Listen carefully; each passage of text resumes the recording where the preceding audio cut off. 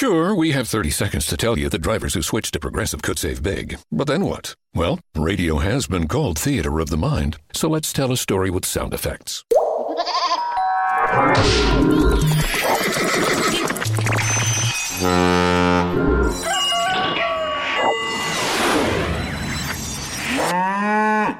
Wow, it's like I was in the story. Almost makes me forget this was supposed to be about saving big with Progressive. Progressive Casualty Insurance Company and Affiliates. My advice is first to look at home. And when I say look at home, I mean look in your life. What are you already doing every day? What industries do you know really well? What passions do you have in the world, right? You are going to be much better at finding a problem that you can solve if you understand already the area that you're trying to solve it in. So if you're somebody who is a mom and you know a bunch of moms and you're sitting around chatting with them, you should be listening for what's a big problem that they all have that nobody's solved and what solutions are out there and why aren't that point where you're like, am I really doing this again today? And it's like, yep, I'm keeping my eye on the prize, and that is enough to keep me going.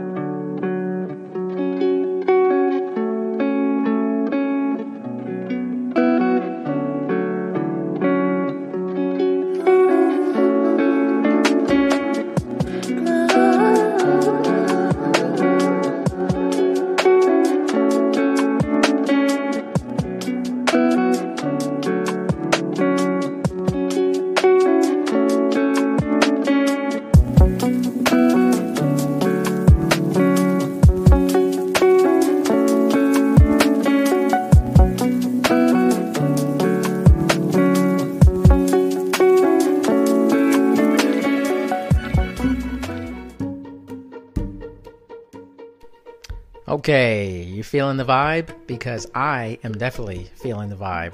And today's guest on Dr. D's social network is Cynthia Delaria. Cynthia and I had what I would call an extremely fun, informative, and out there conversation. Almost existential and I love it. Love having conversations like that. You know, Cynthia has done a lot of work in the startup industry and working in tech, and she's been highly successful. But I tell you, what's even better is just her wonderful personality, her attitude, and her ability to really talk about anything. So you're going to love this episode. Check out my conversation with Cynthia Delaria.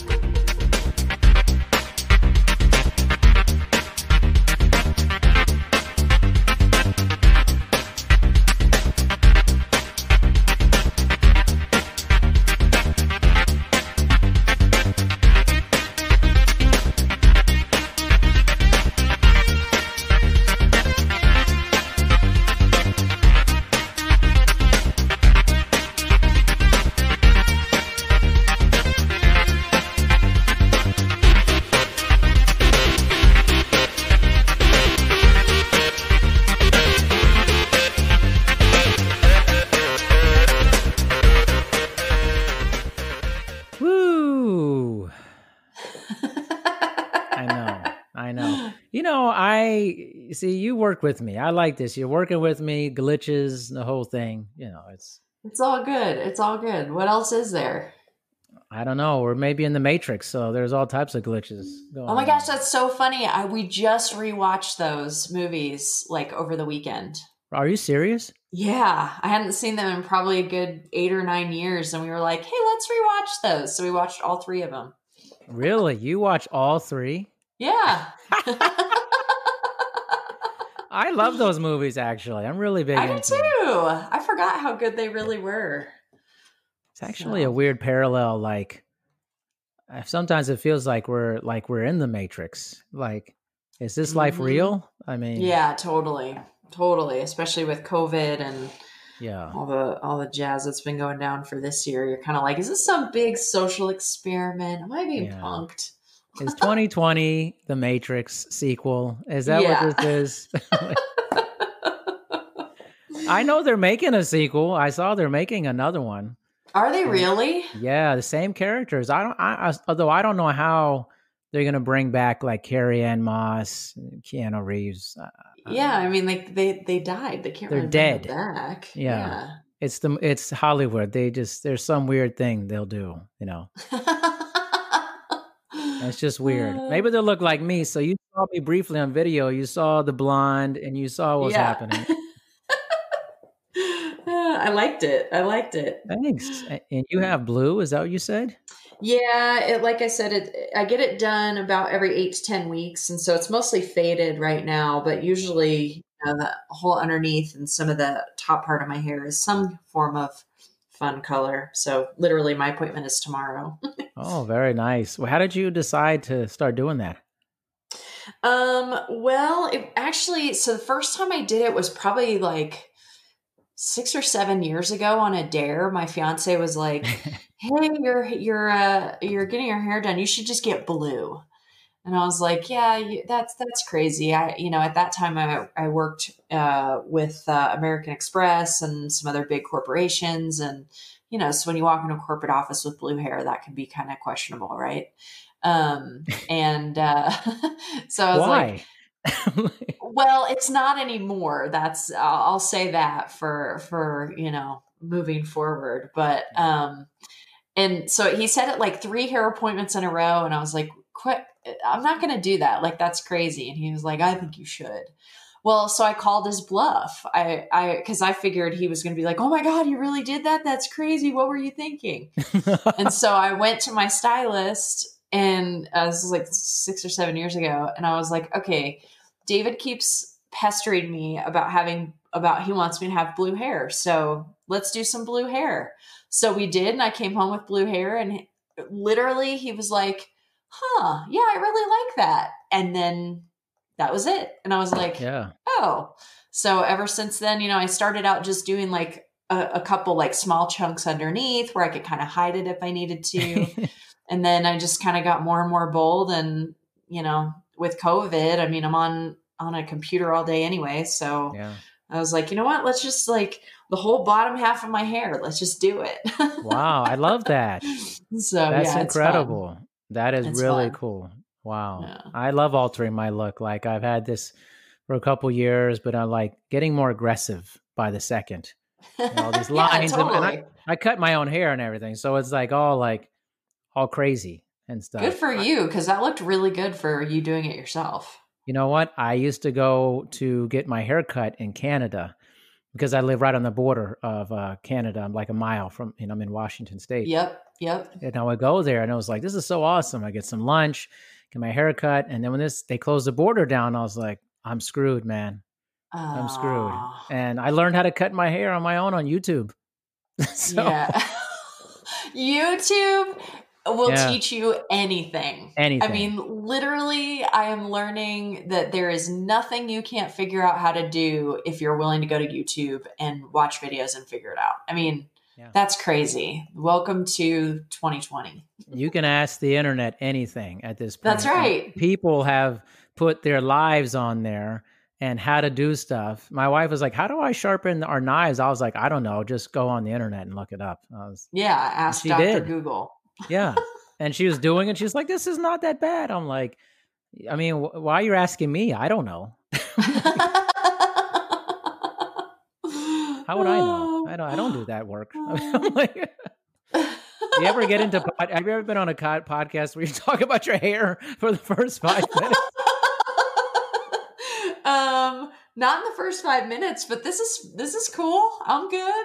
Yeah, I don't really like, jumping in and not like, "Hey, welcome to my podcast. Let's start talking about your startup ventures." And I mean, I want to talk about it, but like, I just don't jump in right away. Okay. You have to ply me with wine and stuff. That's right. That's right. I can't be persuaded so easily. Okay. I love it. No, it's great. I mean, rapport and people. I mean, that's the thing is I feel like people are always asking me, yeah, I heard you on the podcast and you like briefly mentioned this thing. Tell me more about that. And it's like the Husky Rescue that I'm on the board of or whatever, like they want to know more about my life. And, because that's interesting. That's what makes people who they are, right? Yeah, I think so. I mean, your startup stuff, we're going to get into it. Don't get me wrong. It's just, you know, we're not going to say I love you the minute we meet and we're like, all right, let's get into this. You know, like we got to date before we get got to married. date a little bit, like to dance. I like dancing. You know what I mean? Yeah. Like, I'm a big dancer. I love to dance. Like, get it going, you know, party. I And love there's that. there's more to you than just the ventures you've done, the startups and all the things you're known for. I'm sure, you know, this husky thing, that sounds amazing. Yeah, it is. It really is. Actually, we've had all these fires. So I'm on the board of a husky rescue, and we rescue. So we rescue the worst of the worst. So huskies are a very, very special breed, super stubborn, much like myself.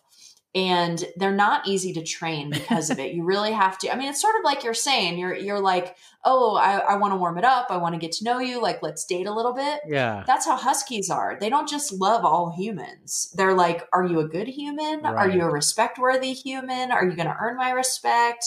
Do you understand that I'm not just a robot? You know, like they're looking for all of this from you and deciding in any moment whether or not they're going to give you respect or not, you know, based on whether or not you respect them and all the things.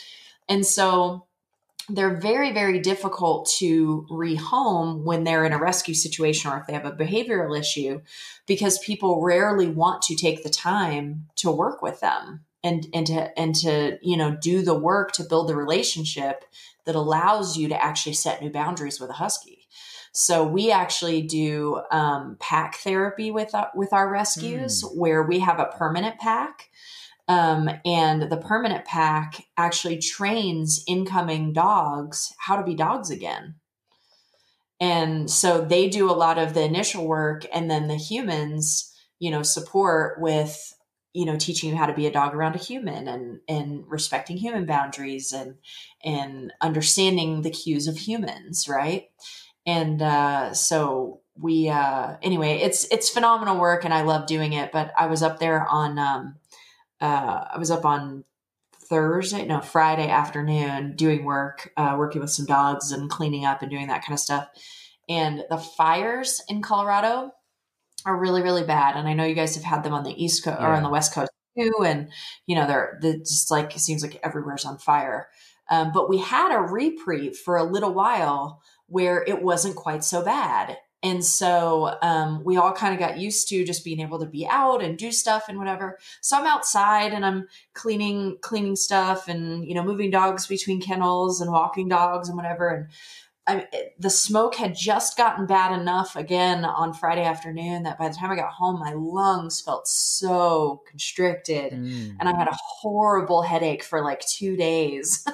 Just like, oh, this is awful. So we're back to that. But yeah, the dogs are amazing. Dogs are amazing. I love And so dogs. you've always had dogs or been involved with this, or? Oh yeah. I've from the time I can remember, we've always had dogs in our family. And then, you know, my first dog was a husky, and that would have been 15 years ago.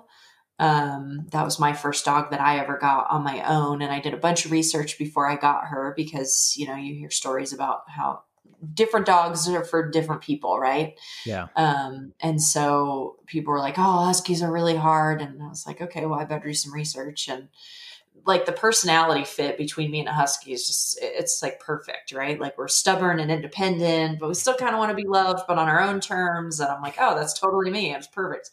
So, so I got my first husky and she was amazing. Her name was Isis. And after the Egyptian goddess of immortality. And she was amazing. And she was literally my soulmate.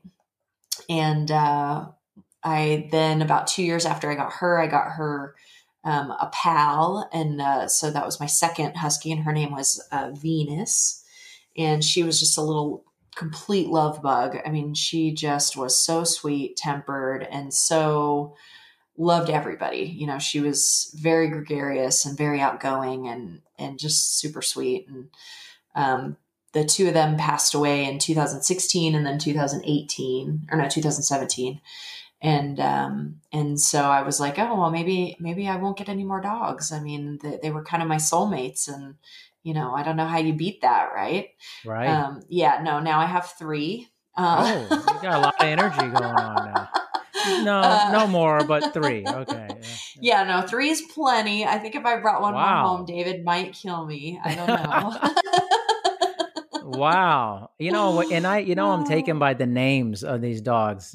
I've had dogs forever, and but my dogs always have like funny human names like Bob and George and stuff like I that. love that. It's like the first adult dog I ever had, his name was Bob, and he was like saying he was like my soulmate. He was like the best. And he passed away pretty early. He was only 8. He had twisted gut. And no. he passed away actually while we were on vacation, and he was getting watched, which was particularly I'm so painful. Sorry. Thank you. Yeah, Thank you. that's not good. I'm sorry. Oh man, he was like the best. He was a gigantic golden retriever. He was 100 pounds, huge golden retriever. And his name was Bob. He was Bob. He was like a mutant, but he was like the best. And when he passed away, I cried so hard. It would broke me for like a week. Yeah. I don't think people get that. If you don't have dogs, it's hard to know. Like my parents are like, "What is wrong with you?" Like it's just a dog. And then they got a dog, and their dog passed away, and they were destroyed. Yeah. And they're like, "Oh, now we get it." Get it? Yeah. Yeah, that was when Isis passed away, because she was the first one and sort of the one, and when she passed away, I mean, it'll be 5 years in February since she died. And I still, every now and then somebody will mention something about her and I'll start talking about her and I'll get choked up. Yeah. You know, just thinking about just her little face and how we used to hang together, and just, she was my buddy. Yeah. So yeah, that was, and sometimes I'll look at my dogs now. So speaking of names, so my oldest, her name is Panda Amanda. And whenever she's doing something like silly or she's being like super bossy to the other dogs, we call her Mandy. Mandy. Nice. And she knows that's like the whatever. She gets super huffy. It's really funny. And then my middle dog, his name is Soen, which is the Inuit word for Halloween, because he's got like these eyes and this little diamond on his forehead, and it makes him look like a jack-o'-lantern in his face. So he's really adorable. And then my youngest, her name is Freya, and that is the goddess. Freya was Odin's wife, and so she's the Norse goddess of war and death. Okay, wait a minute. There's something going on with you, and yes, Egyptian names, Norse gods. Take me through this, because I'm very into this. I'm totally tracking with you. Well, the name of something is really important, I think. What you name something. I mean, sometimes you can look at a kid and go, yeah, you fit your name really, really well, right? Yeah. And so I've rarely picked names for dogs before I've met them. But sometimes you just know, like Isis, when she was like 3 weeks old when I met her the first time, and I didn't even know she was going to be my dog. Because when I went, they hadn't sort of allocated everybody in the litter to the people on the wait list yet. Right. And I got her when she was a puppy. And so I didn't know who was mine or who wasn't or whatever. And when I was, she kind of toddled over and started chewing on my shoelace. And I was like, oh, that's really funny. And just something about her, I was like, whoever gets her should name her Isis. And they were like, ooh, that's a really pretty name. Why? And I was like, I don't know why. I think that's her name. And so then when it all kind of came out in the wash, she was the one who ended up coming home with me. And I was like, did you do that on purpose? And the breeder was like, I don't know what you're talking about. I was like, this is the one that's supposed to be named Isis. And she was like, oh, I forgot about that. It's like, okay, your name is Isis and you're meant to be with me. So, amazing. But I love the names of gods, right? So Greek gods or Roman gods or Norse gods or whatever, just because they have meaning in them, and it's meaning that you can look up, and there's like mythology there, right? And so it's kind of fun to imagine your dog as like a warrior or a princess or a goddess or something like that, yeah, so I don't know. It's just, I like it. I don't know. I'm going to know something strange if the next three are like Morpheus, Neo, and like, like I know how to bring stuff back, man. That's right. That's right. Okay, you've worn Yes. me down. We've done, I'm ready to talk about startups. I don't know, Oh man. man. Well, before we get in that, see, okay, maybe I need another drink. Okay, Okay, yeah. Let me so buy you another round. another round of this version of conversation. So before we jump into that, what's been your take on this year? I think you've probably heard this but this entire year, we're heading down towards the end. Give me a kind of summarize your thoughts and feelings on it.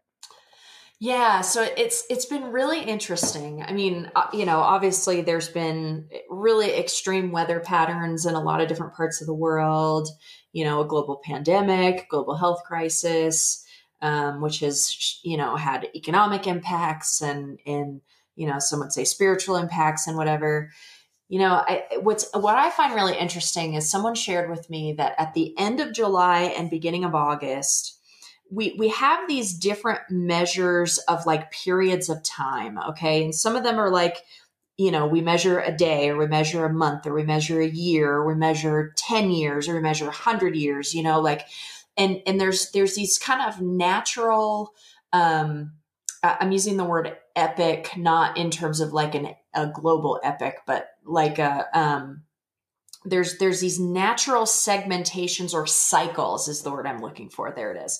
There's these natural cycles, like where, the planets are aligned in a particular way and there's time periods or millennia that come to an end or whatever. And what's interesting is someone was telling me that at the end of July, beginning of August was the first time in something like 7,000 years or 9,000 years or something where a bunch of these different cycles ended at the same time. So the beginning into the middle of 2020 has been all about endings, I feel like, and I mean, even in my personal life, the company that we'll talk about, in a little bit, whenever you're ready. You gotta be ready for this thing. You gotta be ready. We did a bunch of restructuring at the beginning of the year, and it meant, some owners were bought out and are no longer part of the company, and some employees left, and unrelated to the pandemic, actually, which I thought was kind of interesting that the timing kind of again all coincided. So there's this space of time where energetically in the universe, in the world, with time and all this stuff, there's this natural closing of all of these cycles that usually never overlap. I mean, it almost never happens like this. And then the new version of all of these things starts. So it'll be another 7,000 years or whatever it was that this person was saying before they all start, end and start over in sync again. Right. So I feel like the opportunity is, one, we're seeing that all of our constructs about control and all of our constructs about what does stability mean and what is security and how do we know we have it, they're made up. They're not real because they can be changed in a moment, in an instant. I mean, that from the time when COVID was no different than SARS or whatever else to us, and we didn't really think about it, it was out there doing its thing, but we had faith in the system, to the time when we were all on lockdown was such a short period of time. And in that period of time, a lot of people lost their security, their stability, their perception of control or something sure, something certain, right? And so I feel like that opportunity to view the world and our own world and what security and stability and freedom really means to us is really, really important. And that's the opportunity of this year. Because on the other side of this is what is new and what is getting created out of the completion and ending of the thing that came before. So it's probably not an accident, the amount of political upheaval and the amount of cultural and civil upheaval that's going on right now, because people really are questioning, and human beings are not great with change. We just aren't. Correct. We don't seek out change on a regular basis for the most part, and so watching people deal with a level of change that's not just surface level, but it's shaken them to their very core of who am I and why am I here and am I safe and how do I, is my survival at risk, right? It's no coincidence to me that is driving up all of the cultural and almost genetic level things that we've just accepted as so for millennia, thousands of years as humans on the planet, more depending on your religious beliefs or, evolutionary beliefs or whatever. And so I just think it can either be viewed as like a huge tragedy, or it can be viewed as an amazing opportunity to choose and reinvent who we are right now in the moment and figure out we always have that opportunity in any moment to reinvent who we are and to make different choices or think differently or question why we believe what we believe, because oftentimes we just get in a rhythm and we just go along with things the way that they are. And we're just content to do that. And maybe that's fine. And maybe that's good. And sometimes that's okay. But sometimes there's something better or something bigger or something more that we're called towards and it's being called forth from us as part of our purpose on the planet. And we're just missing it because we're complacent or we're not thrust into change the way that we have been. So for me, I see it as an opportunity to look at myself and examine why do I believe the things I believe and why am I the way that I am? And have my commitments changed? Who do I want to be in the world and how do I want to serve people? And, who do I have to show up as to do that effectively? So I don't know. That's kind of very woo woo. No. I'm going to tell you my exact thoughts about this, Cynthia. Oh, how many times did you watch The Matrix over the weekend? I'm seriously. No, I literally we just watched the one time. David, my fiance, he was like, my niece wanted to play a board game, and I was like, I'd be down for a board game. And David's like, I just want to sort of like zone out and not think, and that sounds like a lot of work. And I was like, all right, well. And so we started looking through, and there it was, and I was like, we haven't watched that forever, and so it really wasn't. I don't know. Your whole answer reminded me of that entire 3-movie arc, literally. Isn't that funny? If you think about it, I'm going to blow your mind, man. Okay, good. Yeah, blow my mind. Think about this, like you're talking about people questioning what they believe, and this one thing ends, and then maybe another. That's literally the Matrix.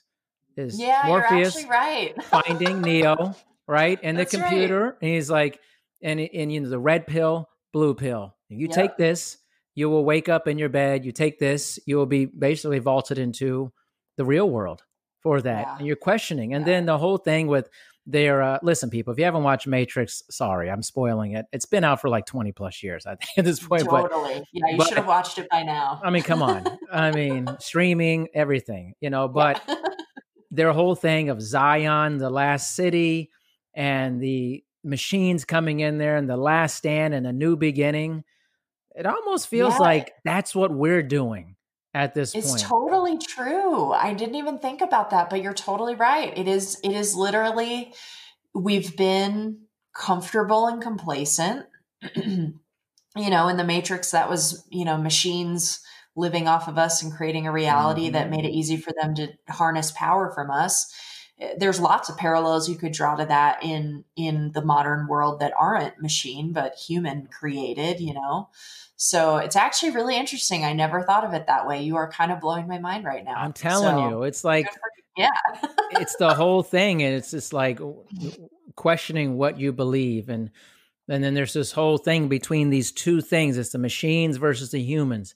And you can argue that this has become politics in many ways in our country. This has become socio-cultural ideology and all these things. And Pete, there's this big there's this big buildup to almost this crescendo, which could be happening very soon. We never know. Yes. Yeah, you never know. And what is that? What is that new reality? So take me through, how does that translate into what you're seeing in the startup business space, and what we believe to be true in that space, and what may be coming in that space?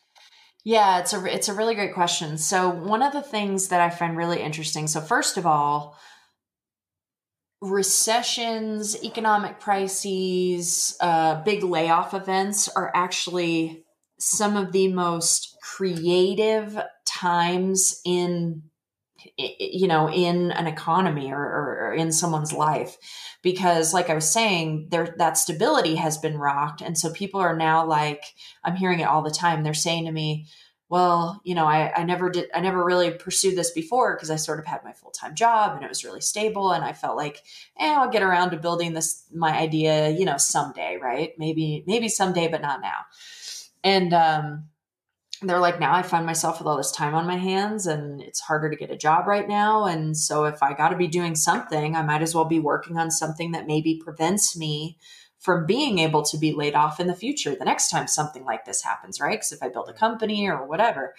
And so the other thing about startups during a recession or a downtime is people are solving the problems that are in front of them most of the time. And so a lot of the businesses that get built and products that get designed and problems that get solved during a period like this are then themselves recession-proof businesses the next time this rolls around. That's what's so crazy. Right. So I love time periods like this from that perspective, because although people are, on some level worried about survival and maybe they're dealing with financial issues or whatever, on another level, their creativity gets really, really sparked. And you see some really cool stuff start to come to the forefront in terms of people's creativity and their inventive powers and their innovative powers. And so it's really fun. The thing that is part of my path and my mission in life with regard to this is, if you think about starting like I'm using the word traditional business to describe like a brick and mortar or retail space or a restaurant or a salon or something like that, right? Like something in the non-digital world that requires a fairly hefty capital investment.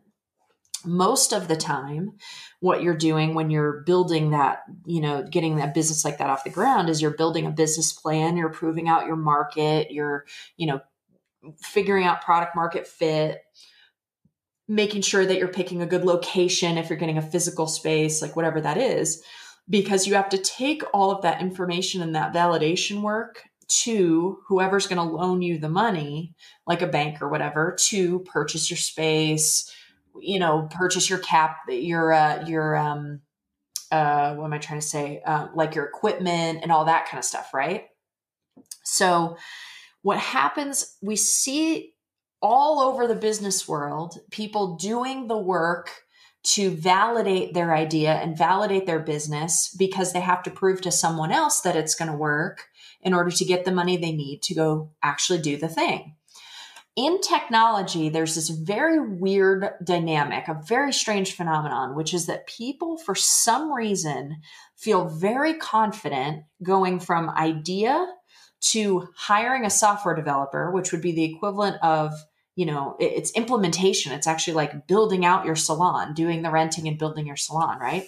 They feel very comfortable going straight to that point without really thinking about whether or not there is a market or what does that market look like, or doing any of that sort of internal validation work. Maybe it's because tech is so accessible. Maybe it's because we only hear the stories about the tech unicorns. I don't really see news stories or publications about all of the thousands of startups that fail every year. Maybe if they did publish, I know, right? Maybe if they did publish them, more people would be like, I don't want that to be me.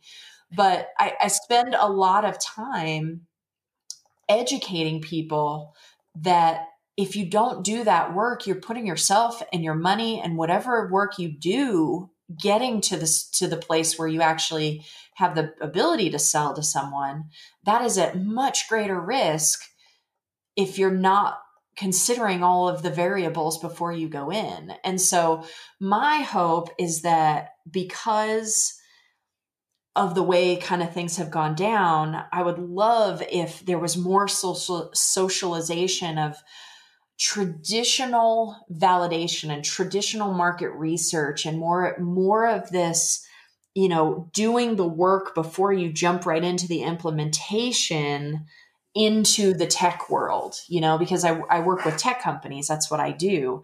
And the number of times I hear stories where, somebody spends $250,000 or $500,000 and 5 years of their life trying to get this thing off the ground only to have nothing to show for it at the end. That's entirely a preventable story. But not if you go straight from, hey, I had this idea, to now I need to hire a software developer. Like, there's a whole bunch of other stuff you have to do in there. And the thing about software developers, they will build great things. They'll build whatever you ask them for in most cases. They won't ask you whether you should be building it or not, though. Right. You have to do that work for yourself. You have to be the one to ask that question, So if I would love to see that turn into more of a trend coming out of the other side of this, where, it's not that tech has to be like traditional business in, the ways that matter, in terms of you have to have a butt in a chair in order to get work done. That doesn't matter to me, but actually doing the work to validate what you want to do and make sure that it's not, a waste of time or money. And that if you need to pivot, what that pivot looks like before you spend a bunch of money you can never get back. I just would love to see more of that validation come into the startup world, because a lot of people would save a lot of money and a lot of heartache, and more people would probably try again as entrepreneurs too. Sounds a lot like the parallel to the Husky work with a Husky. Yeah, it really is. Very big parallel. They got to do the work. They're not just going to trust you right up front. And you're telling me this, I'm like, this is a podcast about connecting things back together. It is. Well, it's a podcast about being connected, which is, it's so interesting you said that, because the way I kind of view it is, I always ask people, what problem are you solving with your business, and who are you solving it for? Because if you are not connected to the problem of your end user and how they experience that problem and all of the implications that it has in their life, they aren't going to trust you, or they're not going to trust your solution, or your solution isn't going to resonate for them. Right. And all of those things have to come together in sort of a magical little way in order for your business to take off and for you to get that traction that you want, or you should have, and it really requires being connected to the world around you and understanding all the different levels and the varying complexities to be successful, and I think some people who seem, I'm putting overnight success in quotes, because it's never really overnight. No. We might only have heard about it today, but that usually those overnight successes, these are, at least 5, usually closer to 10 or 15 years in the making in most cases. And those people, a lot of the geniuses, the people who just seem to like, how did they do that? How did they disrupt that? They're connected. They're seeing possibility inside of problems, and they're hearing where people are at, and they're connecting to it. They're feeling, whether it's the pain or the desire for pleasure or whatever it is. And they're creating and inventing inside of that space. So I think it's very difficult to be disconnected and creative. I don't know that that's really possible. Right. Do you think that the rise of startups and people just jumping in, maybe skipping steps, is related to the amount of money that they see tech companies are making, like the large ones, and they're just saying, I want to be bought out by the next big company, or I want to become this gigantic monolith for that. You know? Yeah, totally. It's totally what's happened is they see the big, huge wins that are like disproportionately huge compared to any other type of business in most cases. And they get awed by it, and they get sort of like sucked in by that ideal or that possibility, but they don't see, because they're painted as an overnight success in so many cases, what they don't see is all of the hard work and all of the pain and the struggle and the having to make those difficult decisions and having, I can think of companies I've worked with who are, several $100 million a year companies now, but 5 years ago, they were struggling with, they couldn't break past the 5 million a year point, and they're like, what are we doing wrong? What the heck is going on? And they had just gotten very disconnected from their customer base. They weren't listening anymore. They had their own ideas. Right. And it seems like, oh, they're making $5 million a year. That's amazing. Well, not when you've borrowed 50 million from Right. investors on a promise of getting them to 200 million. That's not good. So No. yeah, I think that connection, and then that understanding who you are and where your place in the world is, and what's your purpose, like what's driving you. If the only thing driving you is, I want a big, multi-million-dollar exit or multi-billion-dollar exit or whatever, that why is never going to be enough to keep you on the path when you don't have the millions of dollars. It's just not going to be enough, because For sure.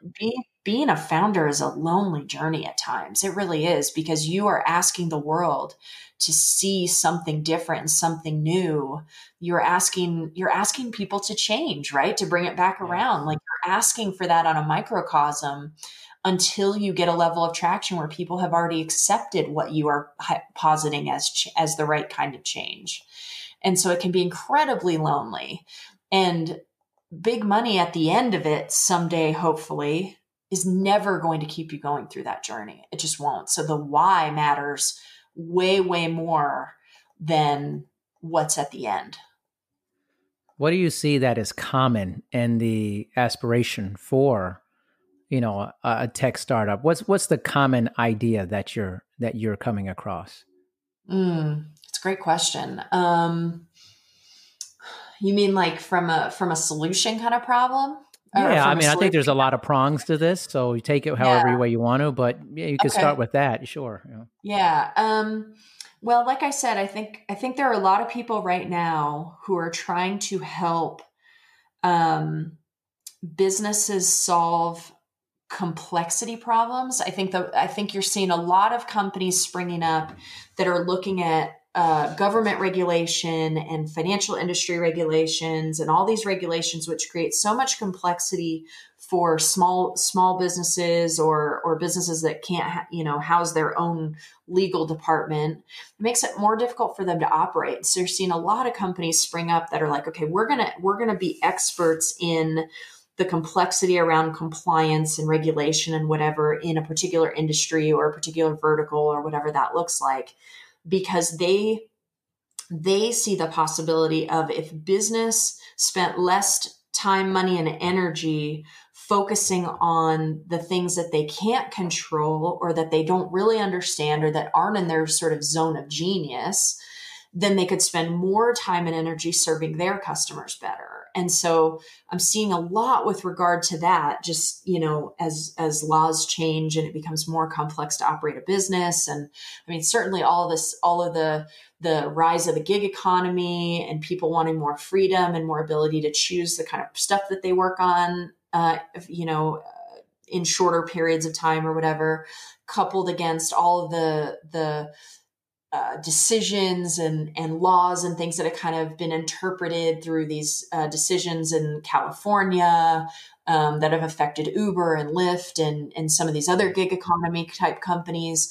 I just think people are realizing that there's a broken dynamic in the field of work, how people work, how people engage with an employer, how people relate to getting up and going to work every day and what that means for them and why do they do it. I mean, again, we're talking about purpose. I feel like there's an end to blindly getting up and going to a job because you need a paycheck. I don't feel like Ah, humans on this planet are going to want to do that anymore because there's a different possibility, right? yes. But the path between where we are now and where we've historically been to that new place, no one understands it and nobody knows what it's going to look like. And it's super messy. And so I'm just seeing a lot of companies that are figuring out ways to solve that. I'm working with one right now that's solving it in the aerospace industry, which is a very staid, stuck in the muck and Oh my mire, gosh, yes. ancient, right? I mean, Completely. completely. And then all the way over into like healthcare, which is another one that's sort of stuck and stayed. And another one that I'm working with that's doing that in the space of recruiting and like finding people the jobs and the work that they're doing, right? And so it's just really interesting how there's this kind of convergence on work is different now. Work is changing. People want different things for their lives and they're willing to give up different things in order to have different things. And people want a choice. They want their values and their morals and their desires to drive what they're willing to do and what they aren't and the choices that they want to make. And so, but you have all of these laws about, labor laws and unions and all this stuff that doesn't allow you to engage with employees that way, really. And so just seeing this sort of shift in how people are even thinking about the traditional concepts of work. Wow. That was deep. I mean, you're going Yeah, deep it's here. really I mean, fascinating, isn't it? well, what are the biggest, in your mind, what are the biggest challenges that you feel that technology can help to resolve or help us become more efficient at as humans? Yeah. I think that the thing that technology is really great at is consistent tasks that have defined, understood parameters. And those parameters can even be less defined and understood now because of AI and machine learning, but consistent tasks that really don't require the ingenuity and innovation of a human to get completed. Those are tasks that are perfect for computers. And so companies that do really well are typically innovating in those kind of areas to remove the need for a human to do. I'm gonna put menial tasks. I'm putting Hmm. that in quotes as well. But to no longer have a human take all of their innovation and all of their creativity and all of their brilliance to have to take time to do those menial tasks. Like, let's free people up to live in their zone of genius as much as possible, because that's how things get created. That's how brilliance happens. That's how innovation happens. That's how real movement forward happens. And so I think that's the opportunity of technology. And I think sometimes it's a slippery slope. I mean, people will use that to, I guess what I'll say is use your superpowers for good, not evil. Right. Um, but that's the possibility of technology, and those are the companies that are going to be successful over the next couple decades here, for sure.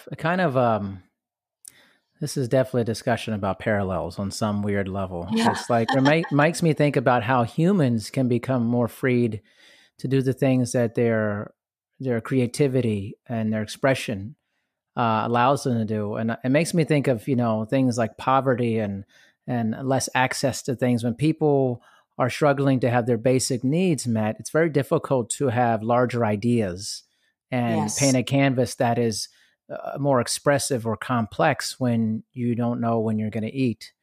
that's And exactly right. it feels like a very similar thing. Obviously, there's maybe different weights to these things, obviously, but I feel that parallel. Like, how do we free humans to be the That's best right. versions of themselves? That's right. And part of being able to solve the larger issues like poverty for good, starvation for good, comes from freeing up that creativity in the people who don't have to worry about survival anymore, because then they can start to dive into that problem of survival and why does that still exist. And they're not using their brain power to do, spreadsheets and number crunching every day. They're using their brain power to solve real meaningful problems in the world that change it for everyone. And that's really, to draw another parallel, my stepson is a huge Star Trek fan. That's what they did really, really well. I mean, I know it's a TV series and it's fake and not real and whatever, but the interesting parallels you can draw between the struggle that we're in as a modern society versus where their society is and the agreements they came to and how they got to where they serve their own highest good is what serves the larger highest good. Right. It's really interesting, and it's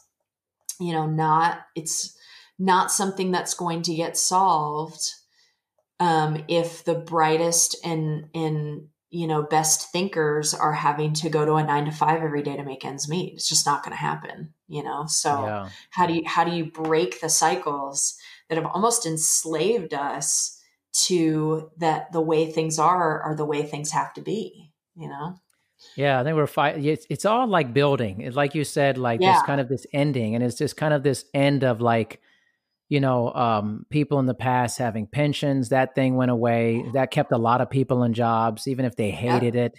That's right. It's like, oh well, I'm going to have this pot of gold at the end of the rainbow type of thing. That's right.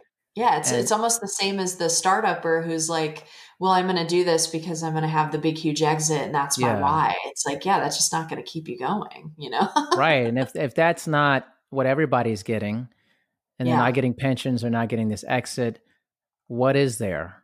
And we're like changing our mindset of work, redefining what work means. I think we're also redefining what where we live means also. Yes. In a big way. This has really pushed people to think, do I want to live in a city? Do I want to live rurally? Where do I want to be actually? Yeah, totally. Completely. I mean, and it's also causing us, for millennia, humans are a very family centered, we require the support of other humans. Right. And I think through this, these series of lockdowns and people being so isolated and, even inside of their small family units, feeling very isolated has also shifted the way some people think about being close to family or not, and I think especially in America, we kind of got away from traditional family constructs. And I think that's fine. I think you choose your family and whoever you choose to be your friends or I think that's more important than who you're born to necessarily. But understanding that we are social creatures and realizing how important that is to us and having a chance to be shown, in ourselves, almost like a mirror where we had let go of this drive to belong and to be known and to be seen.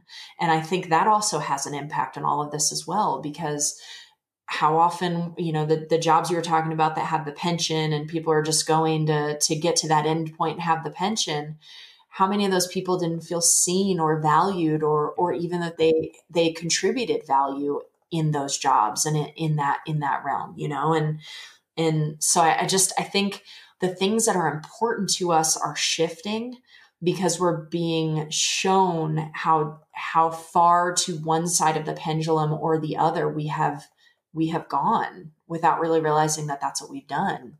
And so I don't know, it's interesting. It's a fascinating conversation for sure. I definitely agree. And I think you can take it to, it's kind of almost a wellness conversation if you look at all facets of what it means to be well as a person. Yes. And you could say even the same thing in my discipline of being in fitness and wellness and the whole thing for 20 years. Like I've never seen more people into spirituality than ever now, or some version of awakening and meditation and all these things. And I think we're questioning things like, why am I what am I being fed on TV or streaming? Like, is this reality? Is this the blue pill or red pill?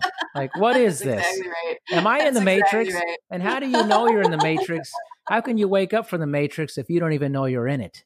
You know what I mean? That's Like right. you have to become aware and start That's right. critically thinking like, well, they said this. Who is they? Like Exactly. people Oh just, my gosh. I just had this conversation the other day, and actually, President Trump was doing an interview with a group of reporters or science reporters, and they were talking about global warming. And I'm not going to get into the politics of it, but Sure. he said something. Scientists have data, and they say this. And one of the reporters was like, "Would you just back up? Who is the they?"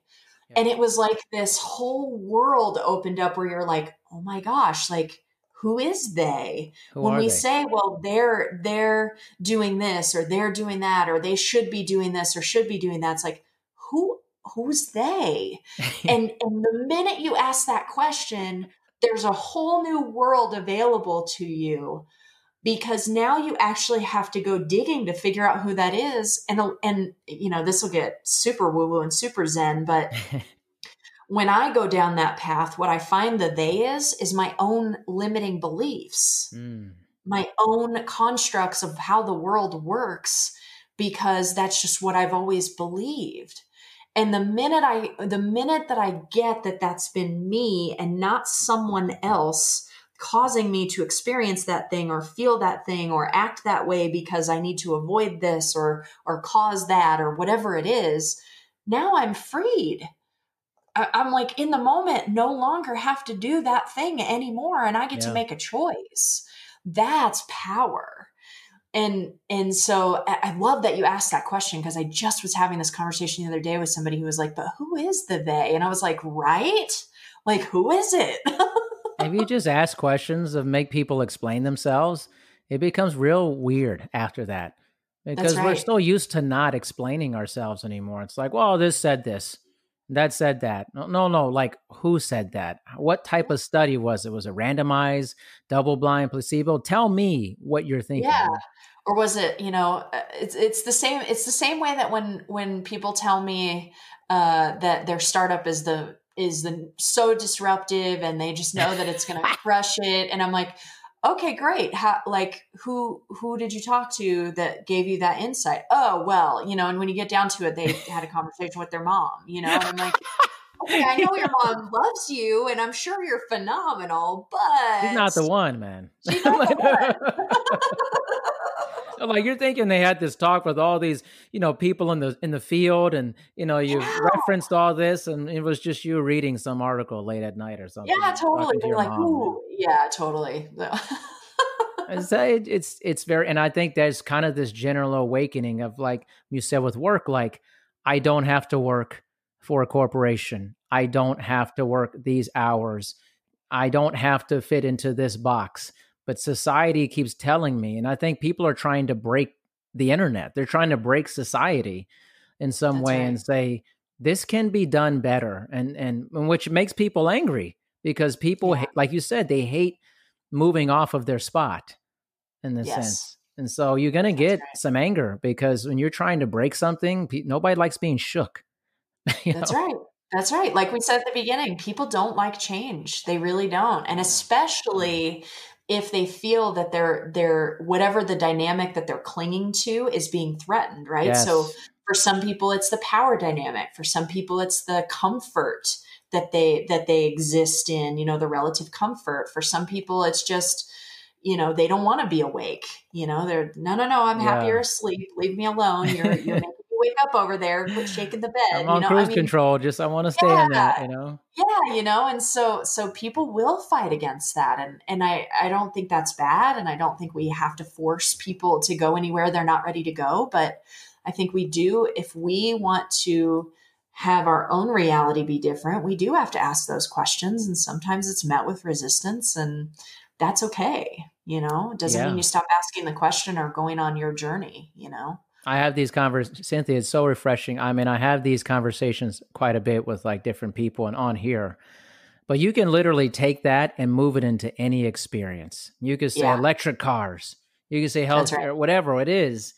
I mean, people, they'll fight against something they're used to having, certain thing. That's right. But then you start seeing the inevitability of the change coming. And sometimes it's quicker and sometimes it's really long. And I often like to look at it as, okay, there's something here. Am I going to be the person who rails against this thing that probably is going to become commonplace down the line? Or what am I fighting? What is the status that's being threatened inside of me that I'm so resistant to this? Yeah. And I think we don't ask that enough of ourselves. Yeah. No, we don't, because we're human, right? And like we just said, humans don't like change, and we're all human. And so the places where we bump up against the things that we resist and we don't want to look at, that's us bumping up against our humanity. Yes. Right. And so the thing that, I in addition to working with startups, I also, do run a coaching program. I do new cohorts a couple times a month with women in tech who are struggling to, they feel like they can't advance their career, or they're not getting the raises that they deserve, or they just can't get to that next level, whatever that is for them. And the thing that I always say is be gentle and generous with your heart, because the places where you're struggling are the places where you're bumping up against where you haven't been willing to look at yourself yet. And that's a great thing, because you are the only one who can be in the driver's seat in there. Nobody else can affect that for you. Nobody else has a say about that or control about that for you. And so it's good news.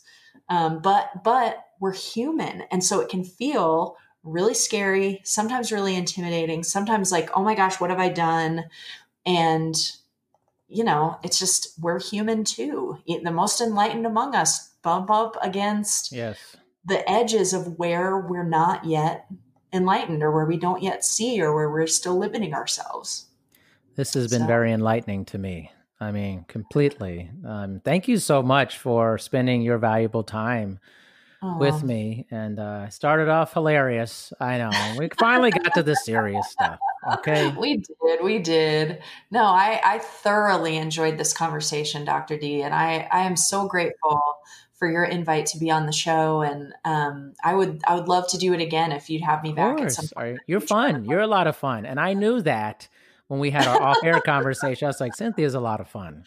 And fun people make for the best episodes, because it's just like joyful all the time, and I sense that with you. So thank you for bringing that energy to the show. You're very welcome. It's been my pleasure. And I'm really, really grateful that I got the chance to be with you today. Awesome. I will definitely be in touch. Thank you. So let me ask you something. How do you get your news? Because I know you want to stay informed with what's going on here in the world. There's so much going on a regular basis. And it's something that's been a problem for me personally. And I've been searching and searching and searching. And finally, I found a news source that I think all of my listeners are going to love. It's called The Donut, or The Dose of News Useful Today. The founder and CEO, Peter Nowak, is a good friend of mine. And when he turned me on to it, I was just blown away. Finally, a daily news source that delivers succinct and factual news about all the world's occurrences, and it's an easy access to finding things that you just want to get information about. And it also serves up a lot of positive news stories that you won't hear anywhere else. It's your daily reminder that there is good in the world, even if it doesn't feel like it sometimes. So, get the donut, stay informed. It's 100% free. You can unsubscribe anytime. Visit thedonut.co or text donut to 66866 to sign up today. Thank you for listening to this episode of Dr. D's Social Network. Make sure you listen to future episodes. Also, please make sure to rate and review My Dad's Show on Apple Podcasts in the rate and review section. Thanks, everyone.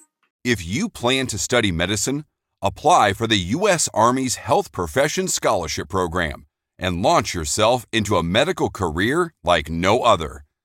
It offers full tuition and the support of one of the largest, most advanced healthcare networks in the world. A career of innovative medicine without a lifetime of debt. That's the Army difference. Learn more at goarmy.com/tuition paid. Sure, we have 30 seconds to tell you that drivers who switch to Progressive could save big. But then what? Well, there is a nice piece of stock music playing behind me that a talented composer worked really hard on. So let's enjoy it.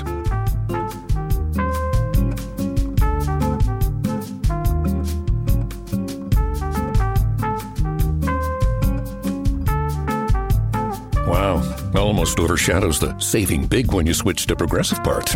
Progressive Casualty Insurance Company and Affiliates.